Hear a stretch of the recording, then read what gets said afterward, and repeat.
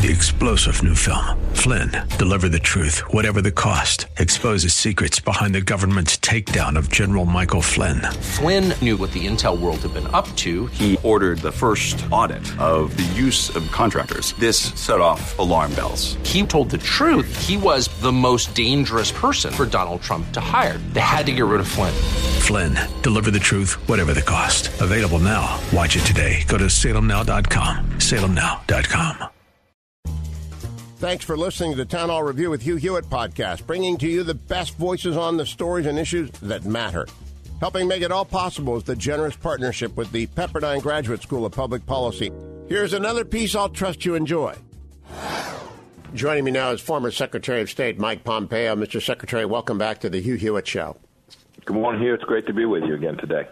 We talked last on August 20th as the fiasco in Kabul was beginning to come into public view. 10 days later, after the catastrophe at the airport and after the catastrophe of the evacuation, what is your summary of what we have seen since July of 2021? Well, goodness, this was a date certain set, and the bad guys took advantage of it. The sequencing appears to have created a lot of risk, and now we can see. The pictures and the images yesterday from Dover Air Force Base with the dignified transfer of 13 amazing Americans. I pray for their families. We still are struggling today. We're less than 24 hours now from the committed deadline. President Biden has been unwilling to move even by an hour. And I pray that we get every one of our American military, our American diplomats, and all Americans home from Afghanistan. We do so in a way that's safe. I hope these next 24 hours or 48 hours don't bring more tragedy. I fear that what's after this could be even worse. You've been watching the administration and the president respond, not respond, stumble, face plant for 10 days. Could you conceive of anything being handled worse than the last 10 days have been handled? Boy, it's been really unfortunate. Unfortunate because the American people deserve better than this.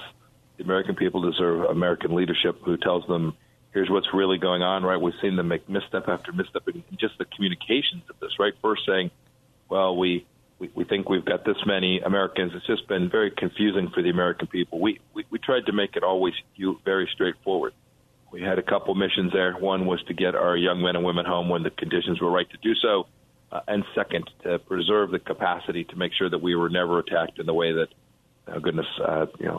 12 days from 20 years on happened in New York and in Washington and Pennsylvania.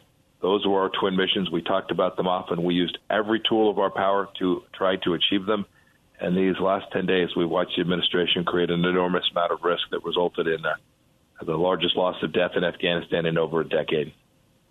Let me review, Mr. Secretary, the Trump administration policy on Afghanistan. Troops under your watch reached their height at 15,000 in September of 2018. There were 13,000 in country at the time of the Doha Agreement in late February 29th of 2020. Was President Biden obliged either by the Doha Agreement or secret protocol to reduce to zero, no matter the conditions on the ground, by tomorrow? No. And in January of 2021, when you left office, there were 2,500 troops in country and 18,000 contractors. Was he obliged by the Doha Agreement or secret agreement to get rid of those 2,500 or those 18,000 contractors by a date certain ever? No, Hugh. In fact, we always knew that the numbers, the actual troop numbers, were conditions-based. And by the way, the Taliban knew this, the Afghan government knew this, the Hazaris knew this, the Northern Alliance folks in the North knew this. Everyone with whom we were having conversations, with whom we were trying to get to the table, understood that we were going to preserve and protect America's interests. And so the deal had a May 31st objective. It was conditioned on a series of commitments that the Taliban had made. It also had a series of commitments that the Afghan government had made about how they would behave as well. If those conditions were met, we were going to measure twice before we departed. And in fact, as you know, we wanted to get down as small as we possibly could, as fast as we could. You talked about the steps along the way. I think it was from 15,000 to 8,600, then to about 4,500, then to just over 2,500. Each time we measured, we evaluated the conditions on the ground, we consulted with the military, made sure that we had the security levels right to prevent precisely what we've seen happen there. We would have loved to have taken one more step before we departed, but the conditions simply weren't right. President Biden was under no obligation to do so in the same way we were under the Trump administration was under no obligation to do so.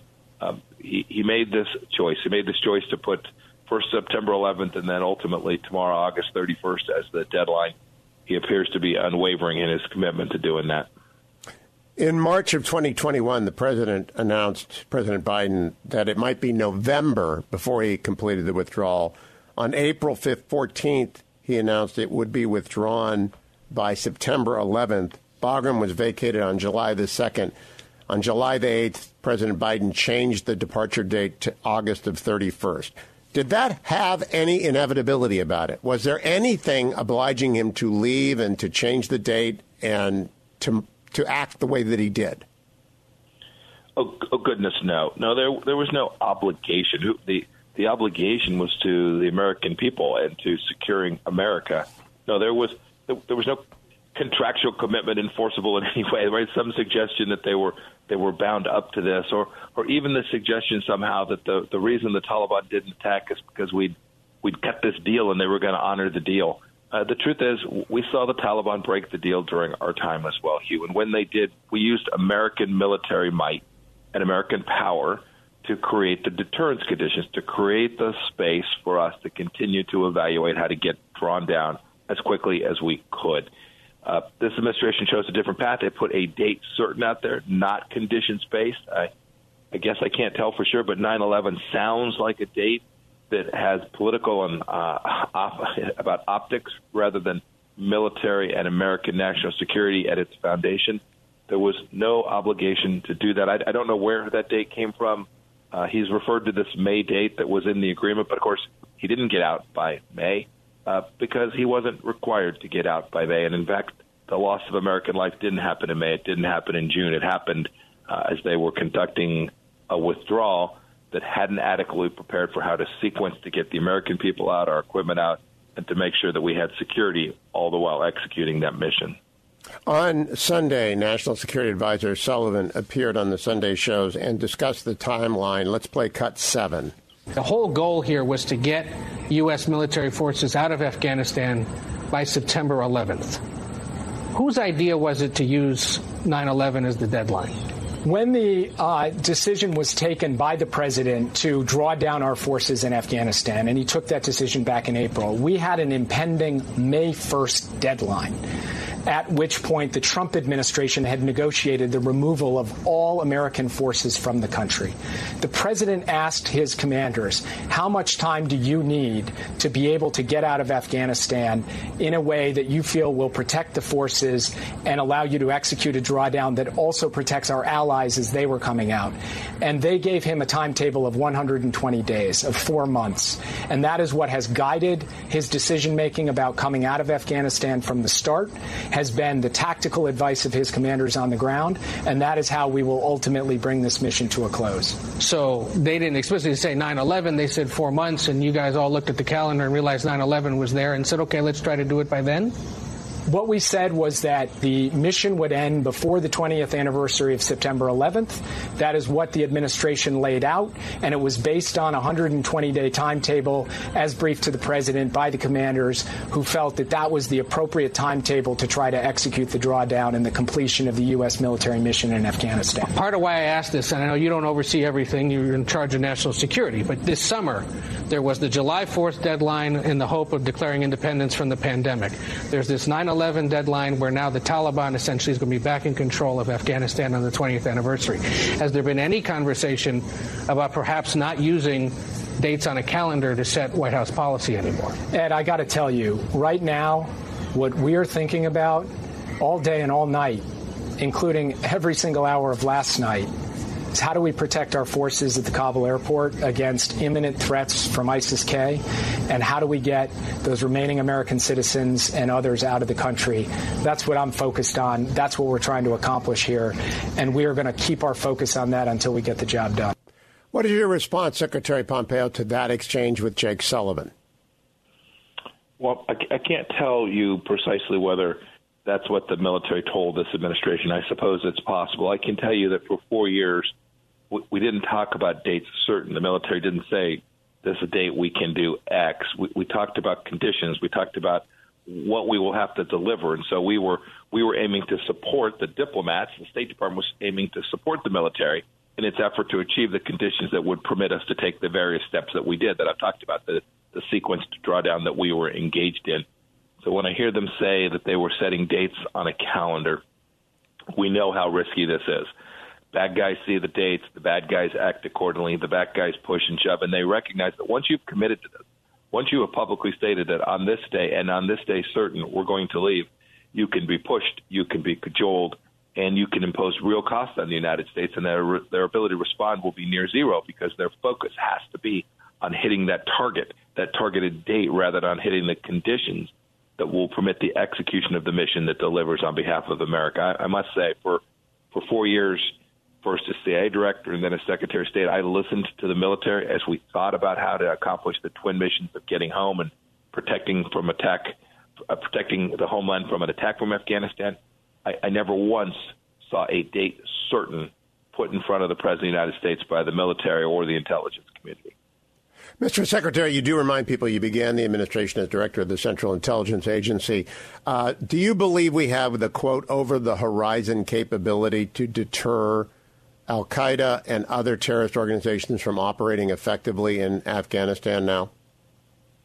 Yeah, there's a couple things worth thinking about as we consider how we manage our counterterrorism posture, not only in Afghanistan but around the world. I know today we're very focused on Afghanistan, but we shouldn't forget a couple of basic facts. First, al-Qaeda operations. The senior leadership of al-Qaeda today is not in Afghanistan. It is not in Pakistan. It's in Tehran. It is in Iran. It is being protected by the world's largest state sponsor of terror. So the al-Qaeda threat, its global operations capability, is headquartered in Tehran, Iran. We shouldn't forget that. We took an important mission. The CIA took a strike on one of those very senior leaders in Iran now just over, a year ago. We took him out. I hope this administration is focused on continuing to degrade al-Qaeda's capability. That will require work all around the world. Al-Shabaab in Africa, AQAP in Yemen, certainly continued work in Afghanistan. As for the specific case of Afghanistan, I don't know what the administration has actually done to prepare for the capacity to deliver. We do have a set of capabilities that let us do counterterrorism operations without a substantial footprint on the ground. It is difficult to do in Afghanistan, but I hope they've left the tools and the mechanisms in place that we can have a sense of what's going on the ground there and the capability to go disrupt terror plots aimed at the homeland from Afghanistan, as well as for threats from other radical Islamists, not just al-Qaeda, but certainly ISIS and the others as well, whether they come from Afghanistan, whether they come from Southeast Asia, or whether they come from Africa or Europe. This is an important capability that the United States has had built up over 20 years, and the willingness to commit to a date and pull everything out suggests that they haven't taken the precautions with an adequate level of seriousness. When I interviewed you at Langley for MSNBC, you talked about the men and women of the intelligence community and how devoted they were to their task and purpose. Do you think they have left in place the kind of assets and communication structure that would allow us to operate something there to give us an idea of what's going on there? I don't know. There's always two things. You asked the right question. You asked the right question that day. It seems like a long time ago now when we were together out at Langley. You asked the right question. It's not just the right resources. I hope those are in place. It is also absolutely vital that you have the rules of engagement right. One of the things that we found when the Trump administration began is that the rules of engagement for our soldiers, sailors, airmen, and Marines, as well as for our intelligence community, prevented us from taking precisely the kind of actions that can push back against radical Islamic terrorism. So we had to upend that. We had to give the rules of engagement that would let them protect themselves and conduct the operations that they needed to. We saw this with the caliphate at ISIS, right? President Trump said, we're going to go fix it. We saw it with the strike that we took on Qasem Soleimani. In every case, the president authorized our military and our intelligence committee to do the things that were needed, both from a resource perspective and from an operational perspective, to protect and secure American freedom. I hope, Hugh, that what is now still going to be in Afghanistan is capable of delivering both the resources and the opportunity, the rules of engagement that will permit us to protect America and the American homeland from threats that emanate from Afghanistan and the caves of Tora Bora. Now, Secretary, you have been personally criticized for signing the Doha Agreement. You have been the subject of a great deal of attacks by the publication and republication of the picture you took with Abdul Baradar, and for the release of 5,000 Taliban not long after the Doha Agreement. How do you respond to each of those, your agreement to Doha, the taking of the picture, the release of the prisoners? Well, we were working on the two missions that President Trump gave us. He wanted this process, we call it the peace and reconciliation process, trying to take down the risk to Afghan women, Afghan civil society, by beginning a set of conversations no administration in history had ever had. All the Afghan interests sitting around the table. We achieved that. Three presidents before us had tried to do that. They tried to get this right, to get the Afghans to at least talk to each other. We'd started that process. It began with the Afghan government and President Ghani, an incredibly corrupt official. It then transitioned to conversations with the Taliban and with other leaders in Afghanistan, including non-governmental organizations, women's groups, civil institutions inside of Afghanistan. We were working to put them all together. And so we signed an agreement with the Taliban. We signed an agreement with the Afghan government aimed directly at protecting and securing American freedom and trying to create the conditions for Afghan peace. We always knew, Hugh, this was a multi-year, maybe a decade, maybe 20-year proposition. I think of Colombia with the negotiations with the FARC. But these conversations go on for years, but you have to begin them somewhere, and it's always with your adversaries and your enemies that you end up making peace. And so we began to work. But we never did this, Hugh. We never did this with a misunderstanding of who the Taliban was and their connections to al-Qaeda. We got them to promise to break with al-Qaeda, but we didn't trust that promise. We were requiring them to begin to deliver on that promise. And when they didn't, we punished them. We imposed real costs on them. This was an effort that was important. I'm glad we began down this path. I hope it will ultimately deliver some results that will make life better for the Afghan people. But the conversations about how to execute on this mission will always focus on protecting America. We did that. For the last 14 months of our administration, we didn't have a senior American official attacked by the Taliban. This is something that was not because of a piece of paper. It was because of American power and President Trump's deterrence model that we had established.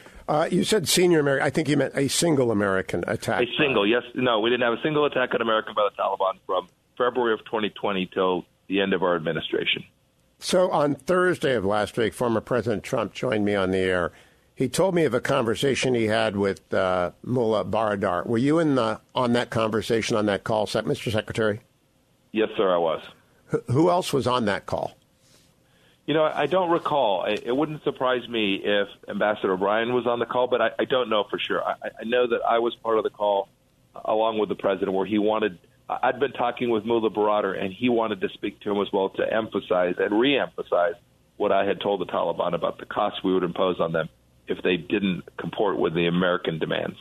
President Trump's description of that was colorful. Do you recall the conversation including a threat to Baradar? Yes, I remember it well. It was a very direct conversation. The president was unambiguous about the way we would respond if they came after a single American.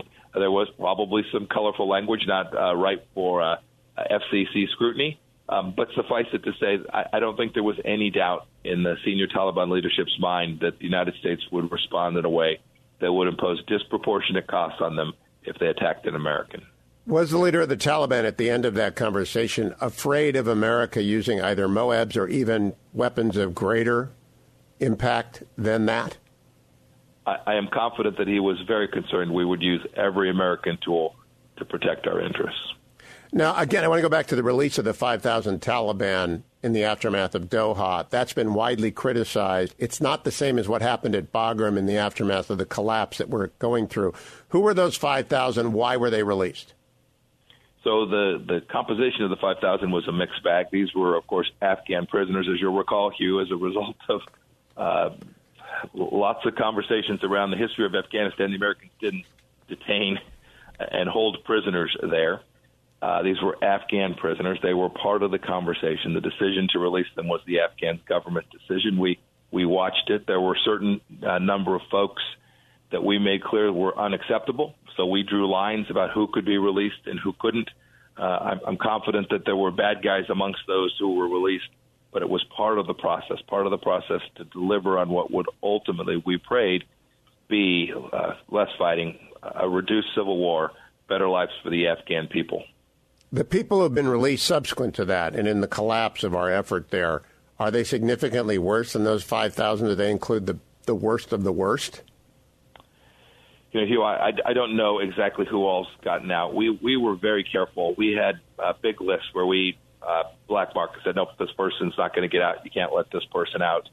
The Afghan government honored that. They didn't release anyone that we had asked them to continue to detain. I'm sure that there were even worse actors that have gotten out as a result of the fact that now it's Katie bar the door and the Taliban has complete control of the country. Not only will those actors be worse, but the capacity to monitor them and respond to the actions that they take is now greatly diminished as well. The President Biden, has repeatedly stated that al-Qaeda is finished in Afghanistan. Is that your belief, Secretary Pompeo?